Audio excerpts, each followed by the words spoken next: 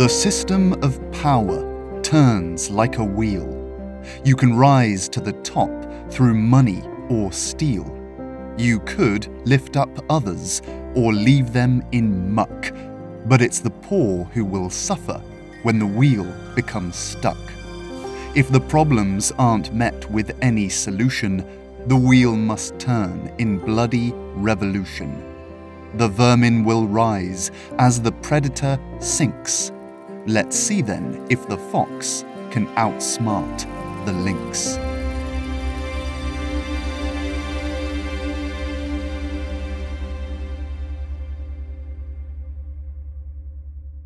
I don't know much about him. My friend said she's only met him a handful of times. He was there on the balcony when I met the Empress, though, and I'm fairly certain he was the one who delivered my invitation for the ball. If I've learned anything, it's that we cannot afford to underestimate him. Lillian studied the faces of her audience. Mr. Attercop looked deep in thought, his mind cast back into a past he thought long gone.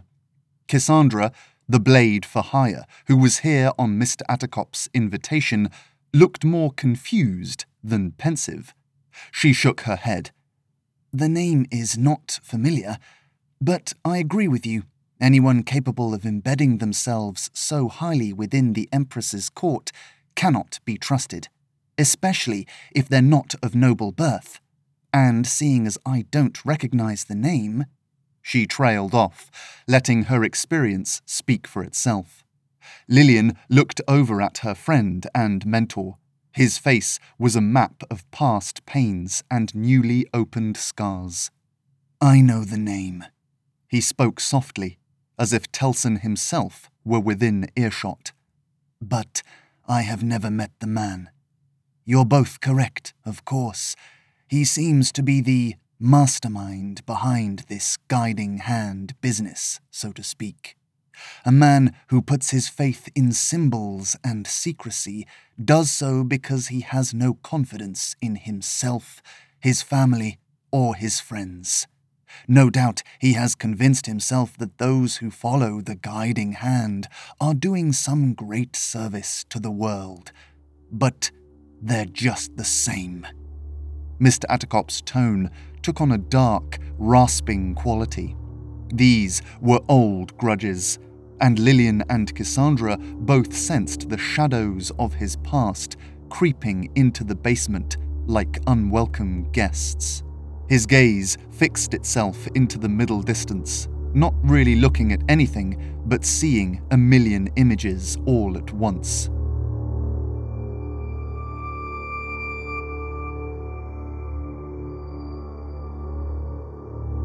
Follow me, they say. Trust the eye, the fist, the sword, the hand. This book, passage, or poem will bring you peace. But beware, they say, there will come those who doubt us, and they are the enemy now. Trust none but those who wear the symbol. I've met these men, and while this one might be better connected than most, they're all the same. Cult leader, holy man, wise whisperer, truth speaker, I've met them all. They want all the trappings of power, but none of the responsibility of fairness and equality. The Empress is just the same, and though she'll spin some sob story, she will undoubtedly tip her head willingly as he pours poison in her ear. He turned his sharp and focused eyes to Lillian and froze her with a chilling look.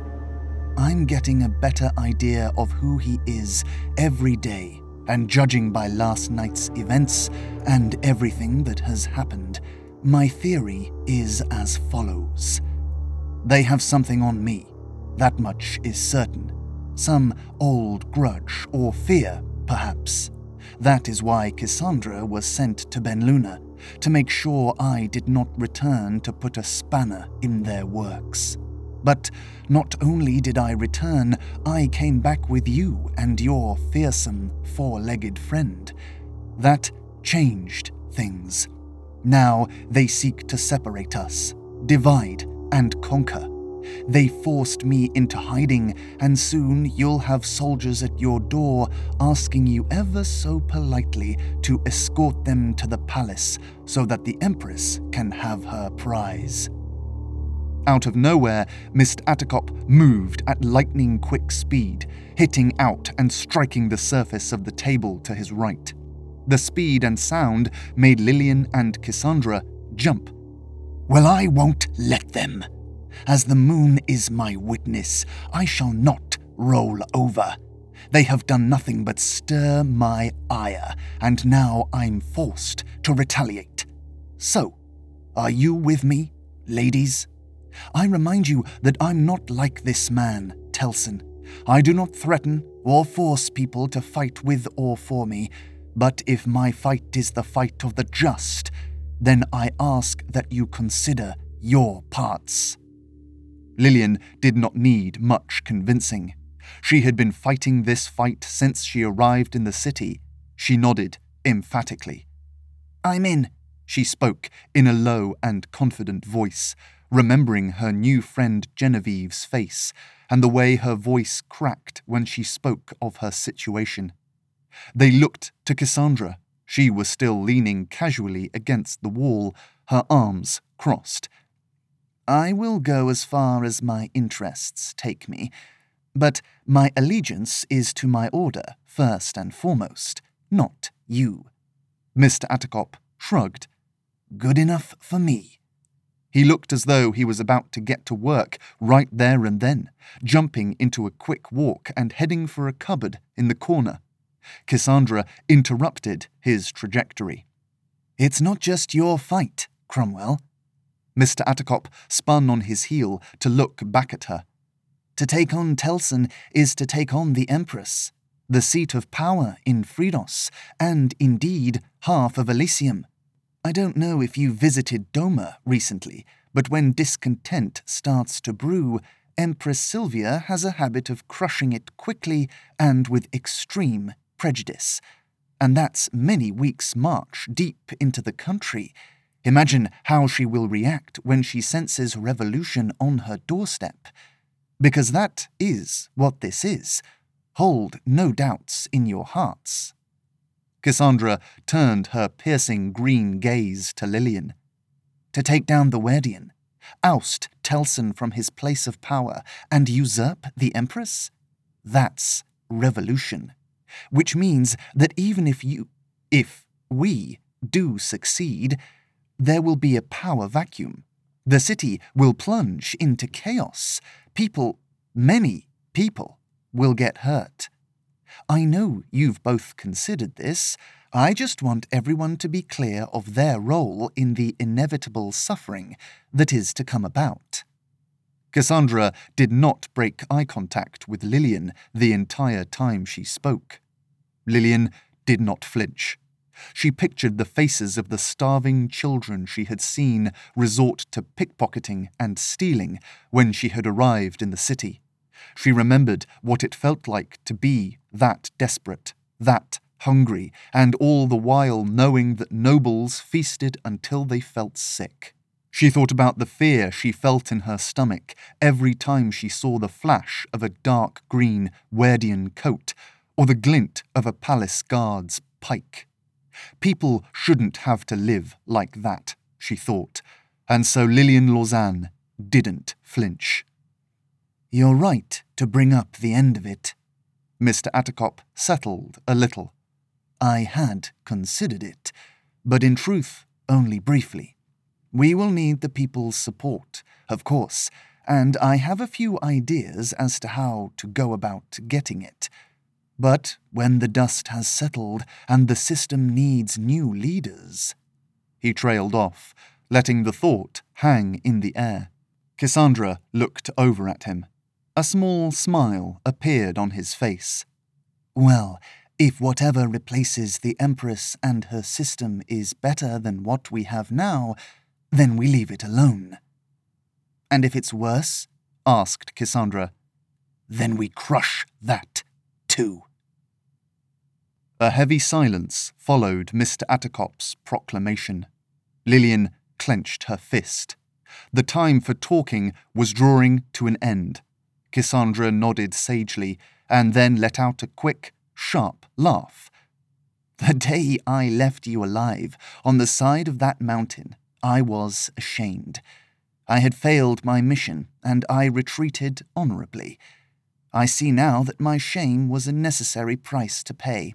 You're both quite mad, but if anything is going to succeed in taking down the Empress and her precious system, then I think it would look very much like madness. She paused for a second, remembering that fate-filled day. The Werdian headquarters is in Lager Quarter. It's unmarked, but everyone knows which it is. Look for the only building on King's Road with bars on the top windows. It's made of the same brown limestone, but don't be fooled. The bricks were cut twice as thick and reinforced with iron rods. There's no sense in attacking head-on. You'd need an army. But there might be a way to disband the Werdian without killing them all, or even hurting them. Cassandra stopped again, baiting her audience with a well-timed silence. And that is? Mr. Attercop, usually so patient, took the bait. Cassandra shot Lillian a cheeky wink. At the end of the day, they're doing a job. They might enjoy beating people up for not carrying the correct market permits, but that's by the by. Thankfully, the state is a little strapped for cash at this present moment. All of the Werdian wages are paid out at the end of the month from a coffer in the upper floors of that building. Now, I happen to know that it hasn't been filled in several weeks and isn't set to be filled for several more. Cassandra let her new co-conspirators fill in the blanks. Mr. Attercop looked at Lillian, his eyebrows raised in delighted surprise. So, if we take the money, Lillian had a go at completing the plan. Pretty soon they'll be wondering how they're going to get paid for beating up farmers. And beggars, said Mr. Attercop. But yes, if that information is all correct, excuse me, Cassandra interrupted. My information is always correct. It wasn't about me. Well, no, but that was Look, it doesn't matter. The information is good, but you'd need to act quickly. Lillian nodded. The longer we wait, the more the palace might be able to convince them to wait for payment. She walked over to Mr. Attercop's desk and picked up a spider-shaped paperweight. 100 scenarios were flashing through her head, and she needed something to look at so that she could think through them clearly. She breathed in deeply and let out a long sigh. Setting the spider down, she turned back to Cassandra and Mr. Attercop. It's risky. If we succeed, we have to rely on the fact that they won't work for free. I've only met a few Werdian, but they all seem particularly zealous. Are you sure they wouldn't just work out of, I don't know, a sense of duty? Cassandra smiled, shut her eyes, and shook her head. No way. They are the Empress's hammer. Hammers don't get up and start hitting things of their own accord. I give it a week without pay, and the whole place will fall like a house of cards. She spoke with such confidence that Lillian almost believed her. She made a mental note to never play Cassandra at Four Ladies. Lillian looked over at Mr. Attercop. He had his hands together like he was praying, but Lillian knew enough about him to know that he never asked the gods for anything. Cromwell Attercop made his own fate. He looked over at Lillian, bringing the tips of his fingers to his chin and looking unsure. It's a risk, he said. Lillian shrugged. Any plan involving taking down the Werdian is going to be risky. It's true that we don't want to hurt anyone if we can help it, and going for the coffers would certainly avoid physical harm. I say... Lillian paused and quickly went over every other possible approach in her head, just to be sure. I say we go for it. Mr. Attercop nodded. Agreed. Although, before we do anything, I would like to know one thing." He glanced over at Cassandra. "How do you know about the coffers?" Cassandra replied slowly, picking her words carefully. "I heard about it from a reliable source. There were plans to rob the Werdian. There was even a date set. But the job was cancelled at the last minute. Too risky." That didn't fill Lillian with confidence, but she reminded herself that not everyone shared her and Mr. Atticop's particular set of skills. One risky job for a group of petty thieves might be a walk in the park for two people trained in gloaming. Cassandra clapped her hands and rubbed them together. "Very well. I wish you both the best of luck. I shall return here in a few days for my cut of the profits." She began to walk towards the wooden steps to leave the basement when a thought struck her and she turned back. "Unless, of course, you were to give me back my blade, in which case I could call it even here and now." A knot formed in Lillian's stomach. She was grateful to have left the snake-handle knife back in her room with Fritha. She looked to Mr. Atticop for guidance. His eyes were narrowed. "That blade was won fairly." "I'm not disputing that," Cassandra replied quickly, holding her hands up in front of her. "I just feel like my information has been valuable, and I'd be happy to have that value met by the return of my poison blade." There was a silence. Cassandra shrugged. "Think on it."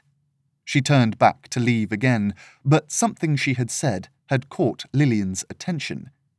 "What do you mean, poison blade?" Cassandra answered as she walked, taking the steps two at a time. "The handle is hollow for a vial of poison. There's a hidden button that crushes the glass and drips the liquid onto the knife. It's a rare item, difficult to reproduce, and quite old. Keep it for now, but once you have the money, I'd like to discuss its return to me." And with that, Cassandra whipped her hood over her head, smiled, and disappeared through the trapdoor in the ceiling. Lillian thought about what she said. She had assumed the compartment had just been meant to hide messages or secret codes. The snake motif made more sense now. She looked over at Mr. Atticop, whose face had turned white as a sheet. "Lillian," he said, "when was the last time you checked on the essence in that knife?"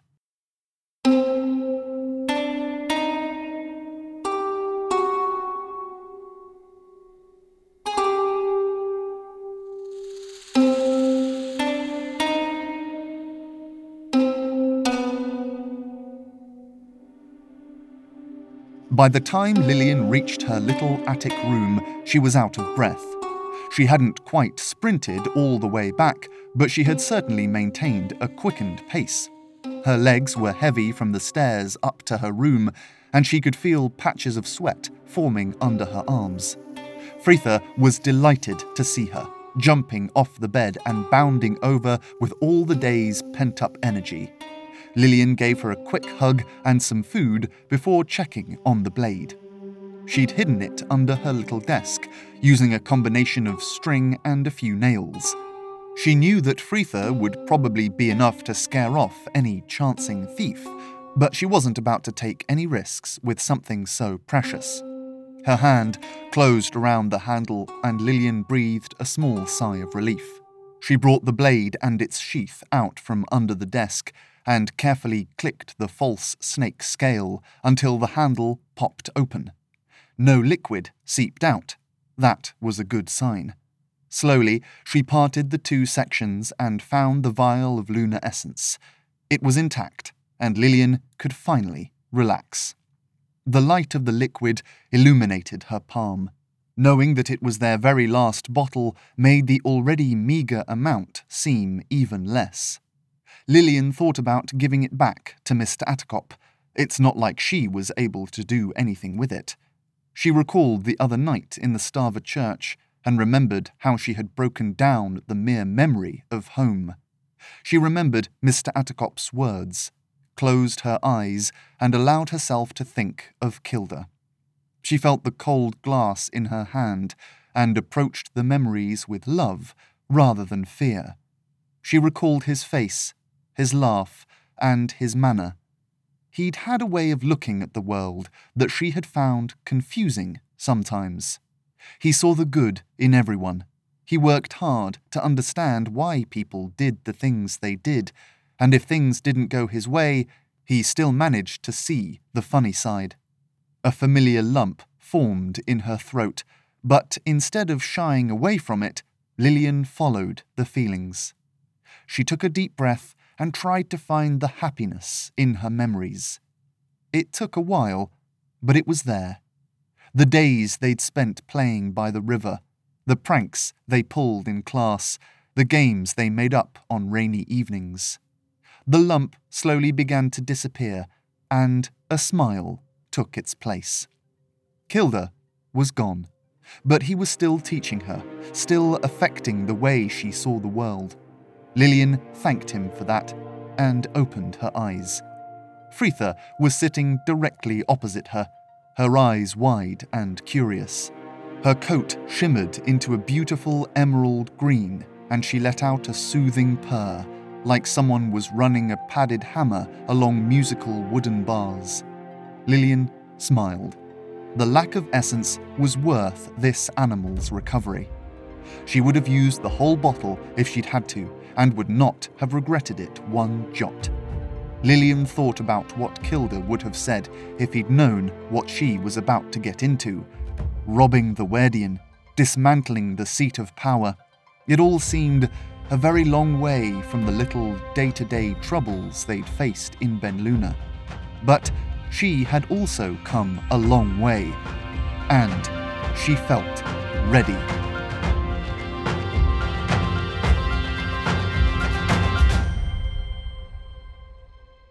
Suddenly, there was a knock at the door. Not the polite knock of a friend worried about intruding, but a forceful knuckle that rapped hard 2 times. Lillian didn't recognize it, and she wasn't expecting anyone. Fritha seemed just as alarmed, but when Lillian showed her the hand signal to disappear, she obediently faded into the carpet. "Who is it?" she asked. She didn't need to be loud. The door was made of cheap, thin wood, and her room was not big. There was a small pause, and a man's voice replied. "A message from the palace." Something about the sharp tone seemed vaguely familiar. "Just a second." She tried to buy herself some time. Slipping the vial of lunar essence quickly up her sleeve, her current smock lacked pockets, she went back over to the desk and was about to hide Cassandra's blade again, but a worry stayed her hand. Something about that voice.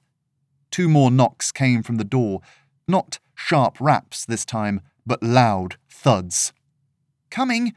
She tried to make it seem like she had been interrupted in the middle of dressing or washing. She glanced around in panic, not sure where to put the knife. Muttering a quick curse under her breath, she hid the weapon behind her back and opened the door. Standing on the other side was an older man of average height. He wore a tall hat and a splendid purple coat. Pinned to the breast pocket, plain as day for all the world to see, was a brooch in the shape of a hand. Its polished silver reflected what low light there was on Lillian's landing. In his left hand he held a cane, the top of which was adorned with a beautiful copper-coloured scorpion stinger. Lillian looked up and into the eyes of Nicholas Telson.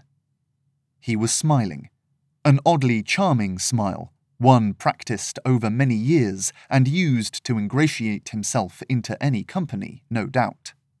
She tried to not act too surprised, or even as though she recognized him. Last time they'd met, he'd been wearing a mask, so it stood to reason that Lillian shouldn't know him. Thankfully, she had been partly prepared, having recognized his voice through the door. "Good evening, Miss Lausanne." "Hello," Lillian replied quickly, trying to ignore the knot of fear forming in her stomach. His eyes quickly glanced past her, scanning the room beyond in a flash before falling back on her. Pardon the intrusion. I was informed of your visit to the palace court this morning and have been sent to inquire as to why you did not fulfill your obligation to the Empress. Lillian scrambled for an excuse. This sudden appearance had caught her off guard. I was told I had a week. You had more pressing appointments at court than a meeting with Her Majesty? No, I just... Apparently your pet was not with you. Lillian winced at the way he said the word pet, like it left a sour taste in his mouth. May I inquire as to why not? Lillian felt her patience begin to run out. You're welcome to inquire about whatever you like. Whether or not you'll get answers is a different matter.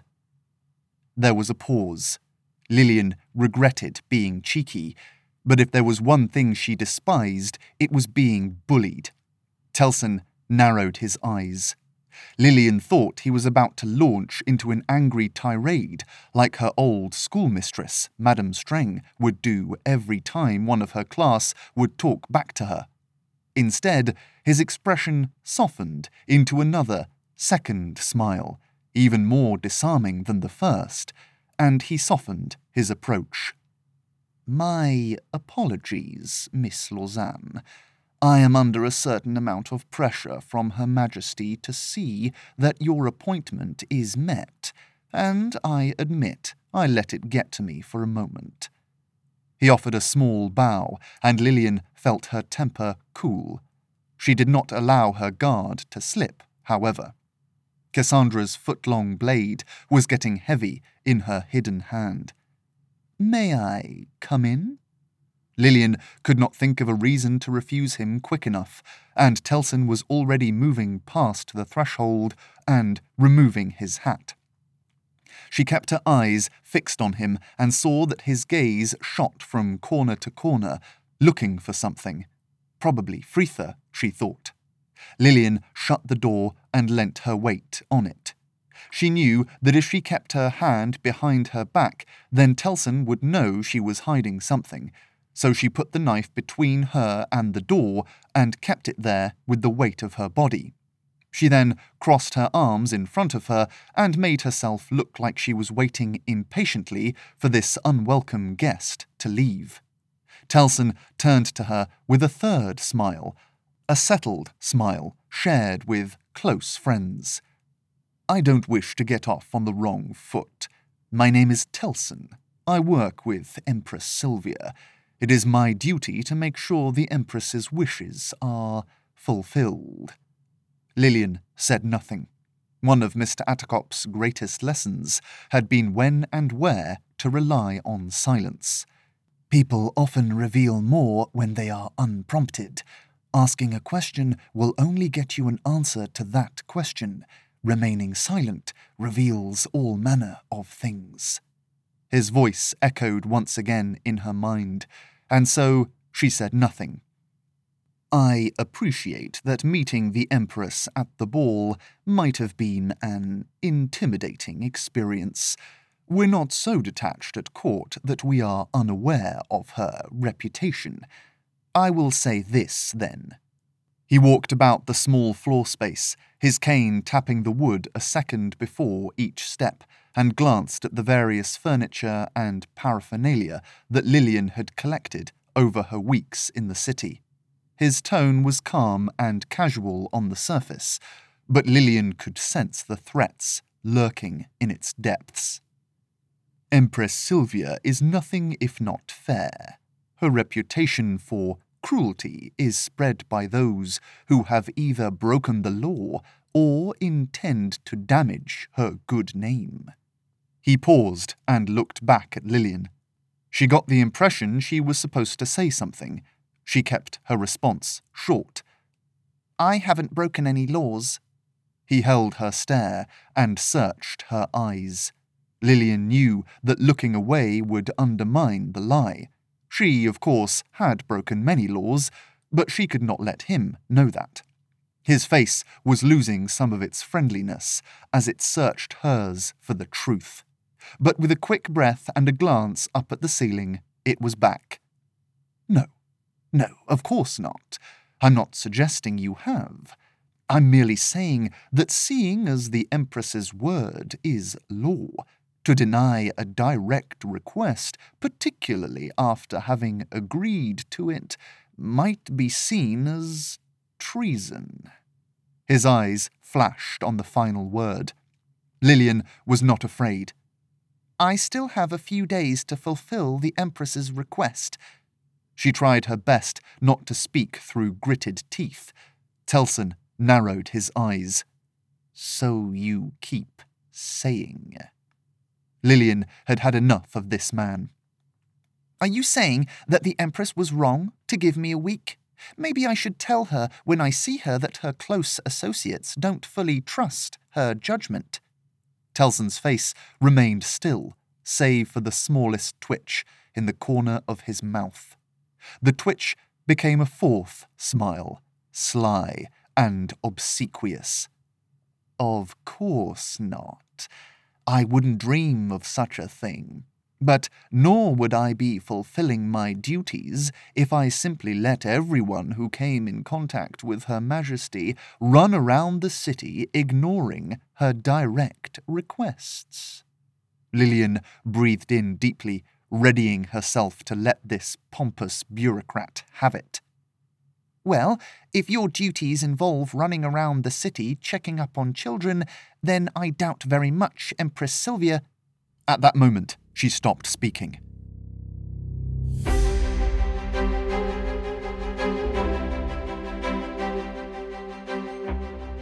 Telson, only 2 steps away from her, moved with unnatural speed. He whipped around and brought the tip of his cane flying towards Lillian's temple. If she hadn't been on high alert, she would have undoubtedly been struck and knocked out. But thankfully, she managed to drop her head down and avoid the strike. The move meant that the knife came loose behind her. Lillian leant into the momentum of the dodge to twist round and grab its handle before it hit the floor. She continued to spin up and round, bringing the knife, still in its sheath, up to defend a second strike. A deft backhanded swing from Telson. The wooden cane and sheath met inches away from Lillian's left eye with a sharp crack. Both combatants brought their free hands up to the other ends of their weapons to reinforce the stalemate. Telson pushed forward, bearing his full weight down on little Lillian Lausanne. Enough games. Telson spat the words. He was so close, Lillian could feel his hot breath on her cheek. For some ridiculous reason, the Empress is fixated on you and that filthy animal you keep in your company. If it were up to me, I would run it through and feed it to the foxes. Lillian readied her right hand. You'll have to find her first. As quick as she had been attacked, she unsheathed the knife and thrust the blade up and forward. Telson was ready, however, and did the same thing. His cane had been hiding a thin sword inside it, and a quick twist and pull revealed the weapon.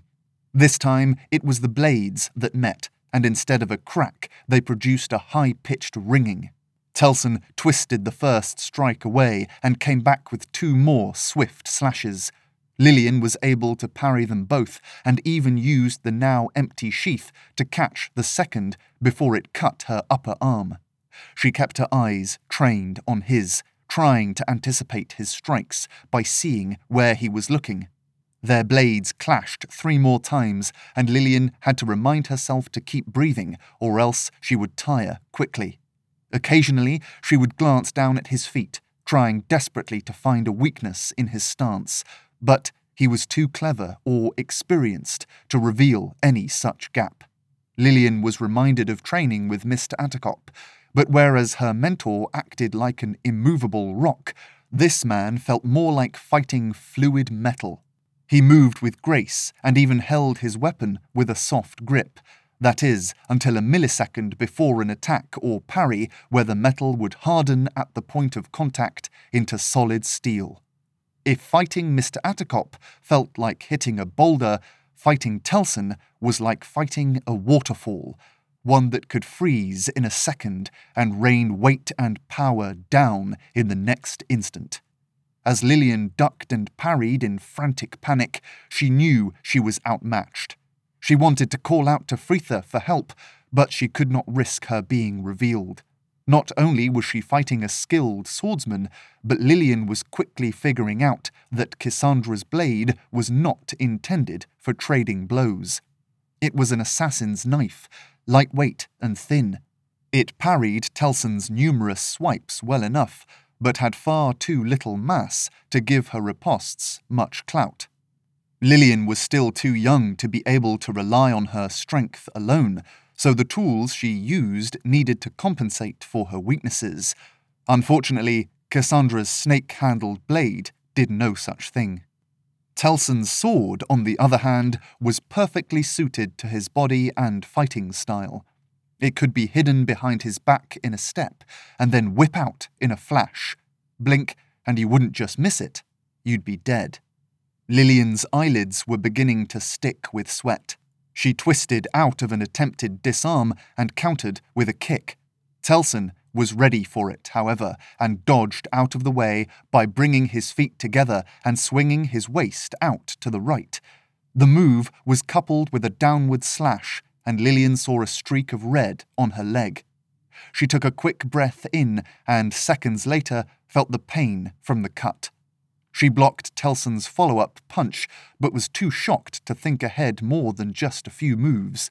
Telson whipped his blade up and knocked Cassandra's knife out of her hand. It flipped 3 times in the air before embedding itself in her desk with a dull thud.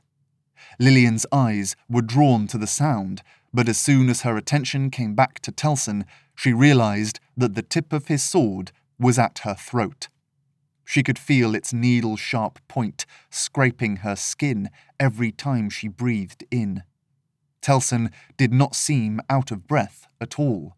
His voice was calm, but all of his smiles had disappeared. "Tomorrow afternoon, 5th bell. You are to be at the palace gates. You will bring your slobbering beast with you, and the Empress will finally put this idiotic project out of her head. Do you understand me, Lillian Lausanne?" Lillian was loath to respond. She felt the tip of Telson's sword press against her skin with a surgeon's precision, enough pressure to be felt, but not so much as to draw blood. "Do you understand?" Telson repeated the question through gritted teeth. "Yes." There was a short pause, but once Telson was satisfied that she was telling the truth, the sword whipped away with a whisper swish and was being slid back into the cane before Lillian felt comfortable enough to move again freely. "Good. Then I shall see you both tomorrow. And please don't think of running or being late. The next time I have to ask, I will not be so polite." He placed a delicate hand on Lillian's shoulder and moved her aside, clearing his path from the door. The whole visit, including the outbreak of violence, felt to Lillian like he found it to be just another laborious logistical task.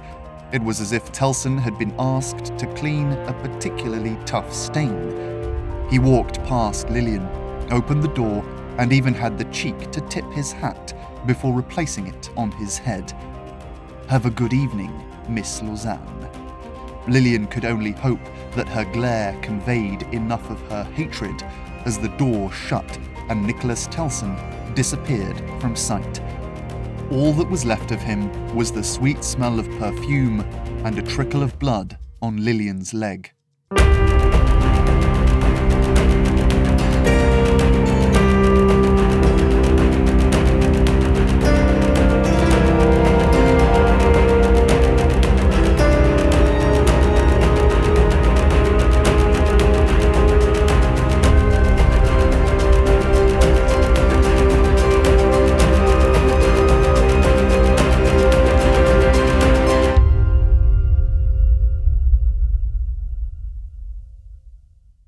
Hello! Thank you for listening to episode 40 of Ben Luna. Can you believe it? 40 episodes. Madness. I'm Simon Mader, your reader and writer. The music was by Tom Figgins. Thank you to everyone who has been joining us on social media. I'm so sorry I've not run that competition yet. I'm rehearsing a Christmas show during the days and have to catch up on work in the evenings, so I'm very busy. I'm recording this, for example, just before dinner, which is very unlike me. But thank you all for listening and sticking with us through thick and thin, through all 40 episodes. Hopefully, we will get 40 more. Well, 40 more at least, I hope. For now, Ben Luna is supported using public funding by the National Lottery through Arts Council England. Goodbye.